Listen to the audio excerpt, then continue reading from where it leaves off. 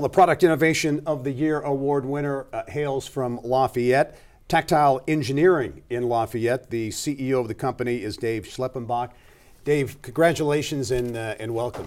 Thank you very much. It's an honor to be here. You're a fascinating story, and I remember having you on the show some years ago with kind of the beginnings of this company, where you had GH Braille, a company that really assisted students who were blind or visually impaired. You had paper products back then. Talk about how this idea really started.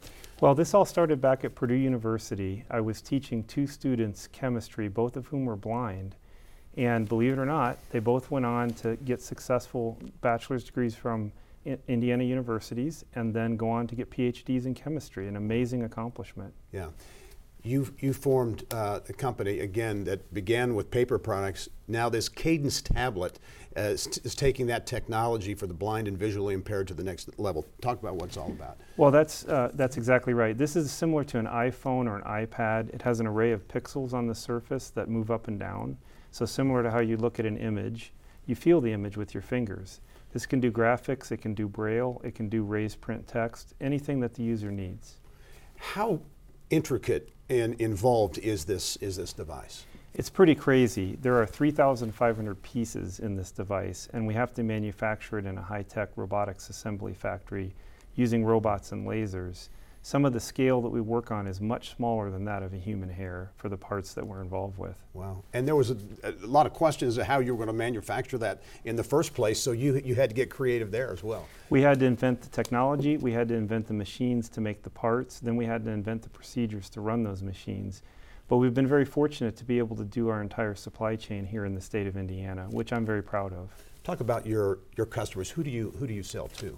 Well, obviously the end user is someone with a visual impairment, which is roughly 3% of the population.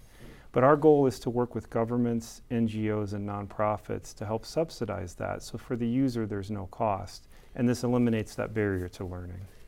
Talk about, there's the financial component, you're a business, but the human component, because the impact this device has had and will have is substantial.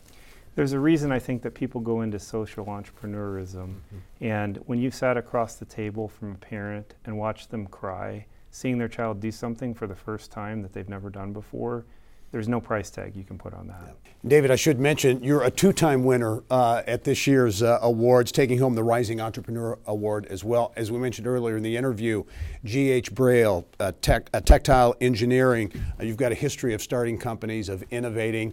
Where did you get that entrepreneurship passion, if you will?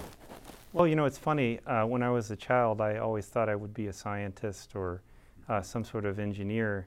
And when I was at Purdue University studying science, Dr. Jiske, who was president at the time, encouraged me to pursue entrepreneurship. I'd never considered doing that, and here we are almost 30 years later. Wow.